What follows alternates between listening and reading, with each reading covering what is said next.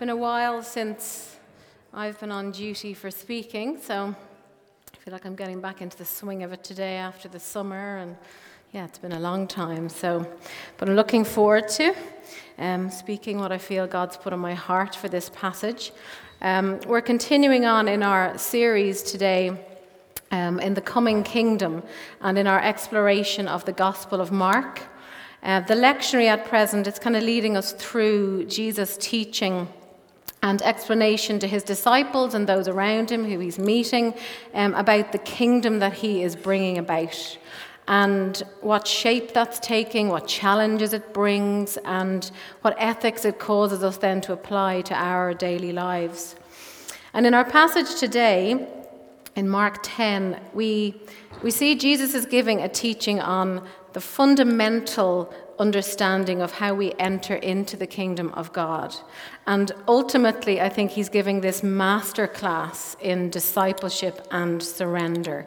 And you can probably tell a lot of our worship this morning has been focused on that place of surrender, leading ourselves into that place where we can focus on what it actually means to hand over all of ourselves to God. Oh, thank you. That's so much better now, isn't it? Thanks, Sherry. The glasses. So we're going to read our passage. You can follow along on the screen, or you can listen to me. We're reading from the NIV, which is unfortunately different to the Church Bible. So, Mark 10, 17 to 31. As Jesus started on his way, a man ran up to him and fell on his knees before him. "Good teacher," he asked, "what must I do to inherit eternal life?" "Why do you call me good?" Jesus answered. "No one is good except God alone. You know the commandments. You shall not murder, you shall not commit adultery, you shall not steal, you shall not give false testimony, you shall not defraud, honor your father and mother." "Teacher," he declared, "all these I have kept since I was a boy." Jesus looked at him and loved him. "One thing you lack," he said. "Go, sell everything you have and give to the poor, and you will have treasure in heaven. Then come, follow me." At this, the man's face fell. He went away sad because he had great wealth. Jesus looked around and said to his disciples, "How hard it is for the rich to enter the kingdom of God." The disciples were amazed at his words, but Jesus said again, "Children, how hard it is to enter the kingdom of God. It is easier for a camel to go through the eye of a needle than for someone who is rich to enter the kingdom of God." The disciples were even more amazed and said to each other, "Well, who then can be saved?" Jesus looked at them and said, "With man, this is impossible, but not with God. All things are possible with God." Then Peter spoke up. "We have left everything to follow you." "Truly I tell you," Jesus replied, "no one who has left home or brothers or sisters or mother or father or children or fields for me and the gospel will fail to receive 100 times as much in this present age. Homes, brothers, sisters, mothers, children, and fields, along with persecutions, and in the age to come, eternal life. But many who are first will be last, and the last first." And Scott Evans, in his opening statement when we started this series a few weeks ago, he informed us that this gospel is short and urgent. It's kind of punchy. Mark doesn't beat around the bush through everything. But he also said that we've an opportunity through this text to really learn through the interactions of Jesus with people, and so that we can know how to live and how to love in this coming kingdom. I feel for me, as I kind of approach this text, it was with those words echoing in my head. And because of that, I think the very physical description of this interaction of Jesus with this young man, it was quite vivid for me. I think even in the body language of the drama of, this young man, he runs up in verse 17, he ran up and he fell at his feet. He literally stopped Jesus in his tracks. It's an impulsive and somewhat kind of risky and desperate move. And this story is also seen in the other two synoptic gospels, and we glean a little bit more information about the man from Luke and from Matthew. And Luke tells us that he is a ruler. So he's probably maybe one of the Sanhedrin or a part of the people who are in the upper echelons of society. Matthew tells us that he is young, which may kind of explain the speed and the impulsivity of his first encounter with Jesus. But all these little nuggets of information, they were quite interesting to me because it gave us these little insights into the uniqueness of this particular interaction. And I guess it also just reminded me that Jesus, when he interacts with us, it's always unique to us too.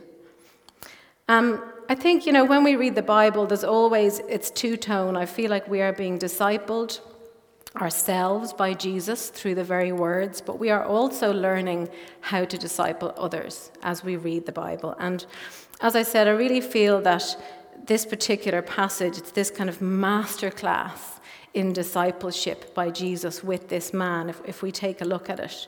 And it begins, I guess, when he lands at Jesus' feet and he asks Jesus, "Good teacher, what must I do to inherit eternal life?" And the first thing that Jesus does is to make him stop and think about his perspective. Why are you calling me good? Do you really believe that?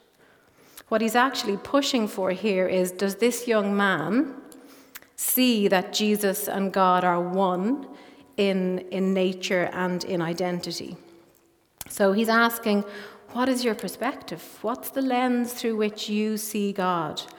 And he makes him consider who he's talking to and what he believes about Jesus before he takes him any further. And I think this is important going forward, as what he knows and believes about Jesus will possibly determine how he reacts to where Jesus wants to take him and what Jesus asks of him. And next, Jesus begins to turn the focus a little bit from God to the man himself. And he begins to kind of say, well, what do you believe about yourself? And Jesus lists off all these kind of the prohibitive commandments. And the man kind of starts, I think, to feel, hey, this is good. I'm in the zone here. I'm winning at this so far. Hey, I've kept all these since I was a boy. And as Jesus is encouraging him to look at himself, I felt reading it that he started with helping him focus and see his outward life at play. And to the man, it looks pretty good. I've kept all these commandments. But then there is this beautiful moment, and I love the way it's written in the text. It says, Jesus looked at him and loved him. And it's in that moment that Jesus, he sees this man's heart. He sees the struggle of all that he's done to try and keep the law. He sees the longing in this man to know more about the kingdom. He sees the deep need to surrender. But he also sees the area of control that's specific to this man that is holding him back from doing that. And it's out of this place of love for this man that Jesus then shows him the truth of his inner life versus his outer life. And then, and only then, from Jesus comes that loving personal challenge, which is specific to this man and finally begins to answer his initial question of what must I do to get eternal life?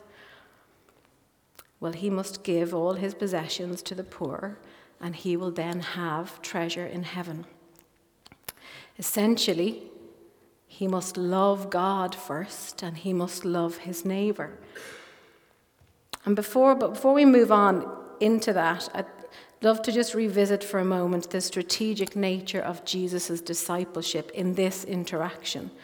Because what we learn here, I think, is really valuable to our own daily walk and to how we encourage others in our reactions, in our interactions with Jesus. If we look back, what he does is he encourages us to first look at God, consider who we are talking to, consider what we believe about our good Father, which we have sung about earlier on. Then he asks us to look at ourselves and to examine the truth about our outward and our inward lives. And then we are in that place to receive that personal, specific challenge to each of us to change. And then he says, follow me. This is exciting. Come with me. Follow me. So look at God. Look at yourself. Examine the truth about your outward and inner life and receive that personal challenge that Jesus is offering to you and follow him. And that's for us, but it's also for us with those around us. I believe this is how we are to be discipled and to disciple. And in the next few verses, we see Jesus shedding light on the cost and the reward of this discipleship that he's displaying and teaching us about. And this, I think, is where we get to begin to bring this to a point of application for ourselves. This young man, he's come to him because he knows there's something missing. Even though he's followed all these laws, he's remained deeply dissatisfied inwardly. And I think he feels that there's this higher demand that he's now ready to meet in some way.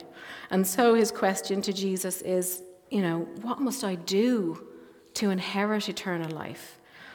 And I think it's important here that we're all on the same page when it comes to eternal life and understanding that. And what Jesus is offering us ultimately is relationship with him.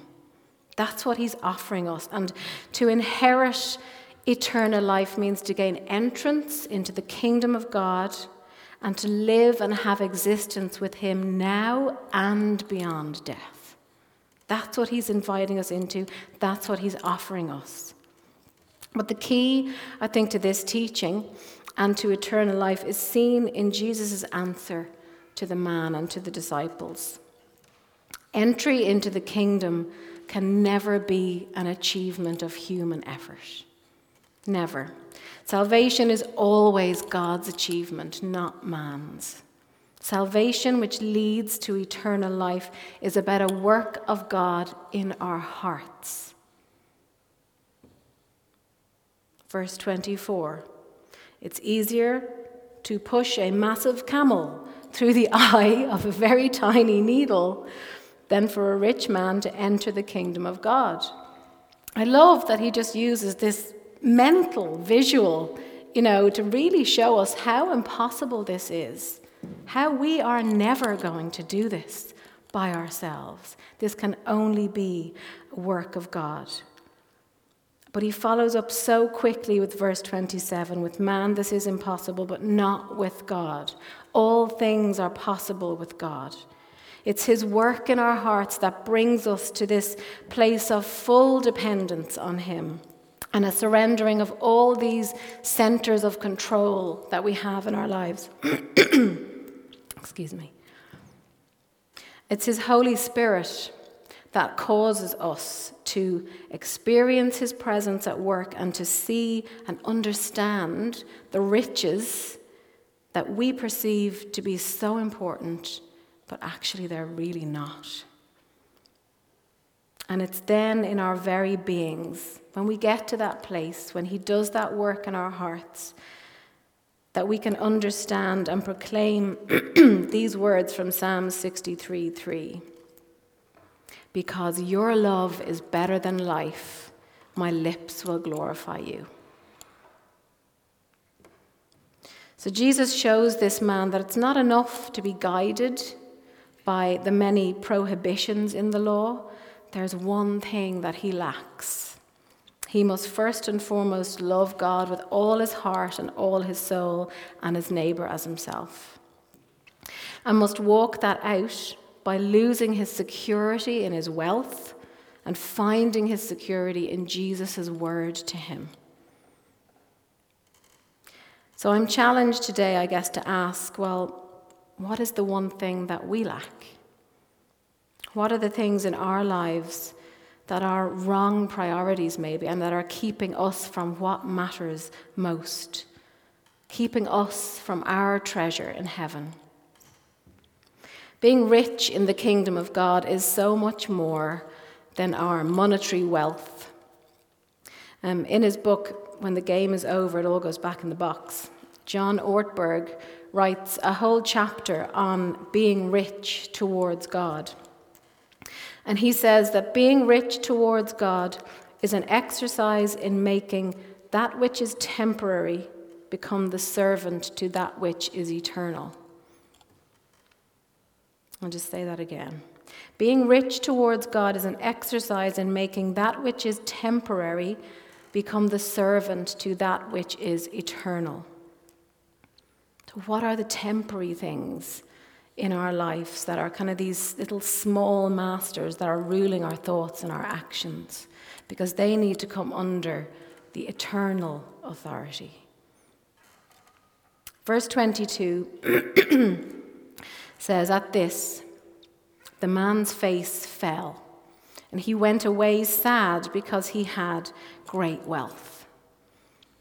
You know, that's probably one of the saddest verses in this gospel, but it's also the most human. Because this is very real for most of us. What reality of surrendering control for us, for you today, makes your face fall, makes you have that reaction? What one thing do we lack? For some of us, it will be the same. For some of us, maybe it is wealth. Maybe it is money and finance. For some of us, it's our dreams and ambition and what we want to do with our lives. Some of us, it's the security of where we live, the security of having family and friends around us, of shielding ourselves from rejection. We all have to face a cost in following Jesus.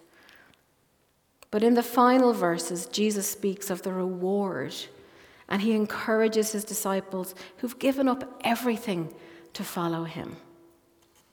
He says that they will have 100 times what they need in this present age. And fundamentally, our hope is otherworldly. And those words are hard to take on board, and it will only fully make sense, I think, to us in the age to come. As believers and followers of Jesus, we're living in this realm where the first will be last and the last will be first.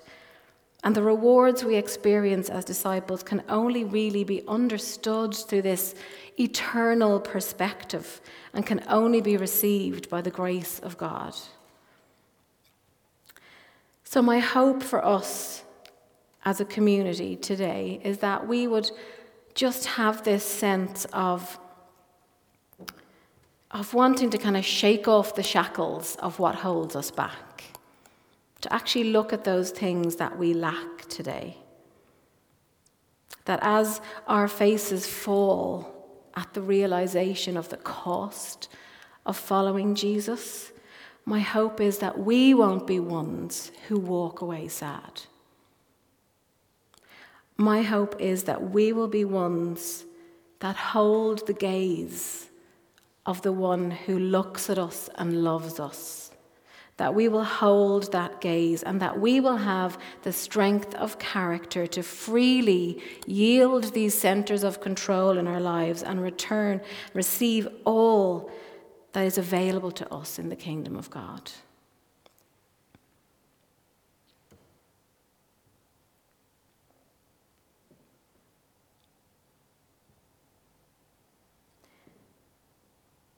And I think just to revisit what we started with, to remind ourselves again, to look at God, to look at ourselves, to examine the truth about our inner and outer lives, to receive and listen to that personal challenge from him, and to step into the joy of following him, That's what he's asking us.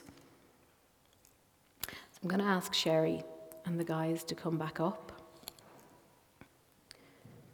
Sherry's chosen a lovely song to help us in a time of reflection now, I think, as we think about these questions, what we lack, what you felt in that moment as we read that text about our faces falling. We don't want to be the ones who turn away today. We want to be the ones who hold his gaze.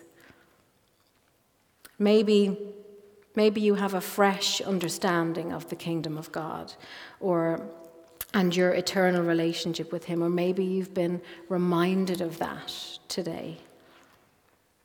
I think if you're not aware of a center of control in your life, you probably do have one. I think we all have them. We all have them. I'd encourage you in the next few minutes just to sit with that before the Lord. Ask him, what do I lack? If it's obvious to you, if you can feel the Lord putting his finger on something now and you're able to immediately say, yeah, this is what I lack, ask him into that. Bravely put it down today and put your trust in Jesus. He won't let you down.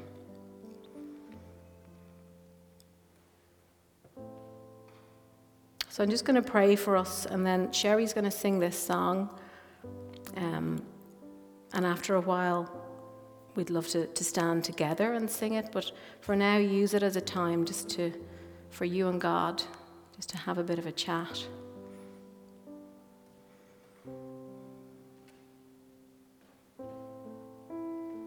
Father, I pray for all of us here now that you would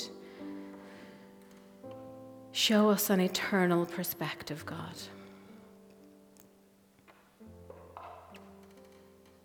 Lord, I pray for each of us now that we can see you turn and look at us and love us.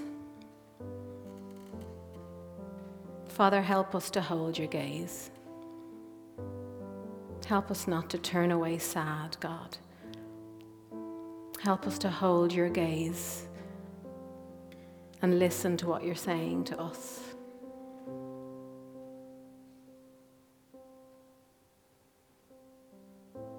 Thank you, God, for your love for us. Thank you. You are our good, good Father. That you see all that we do in this world, and you see all that we are inside. And that you long to lead us through that towards eternity with you, God.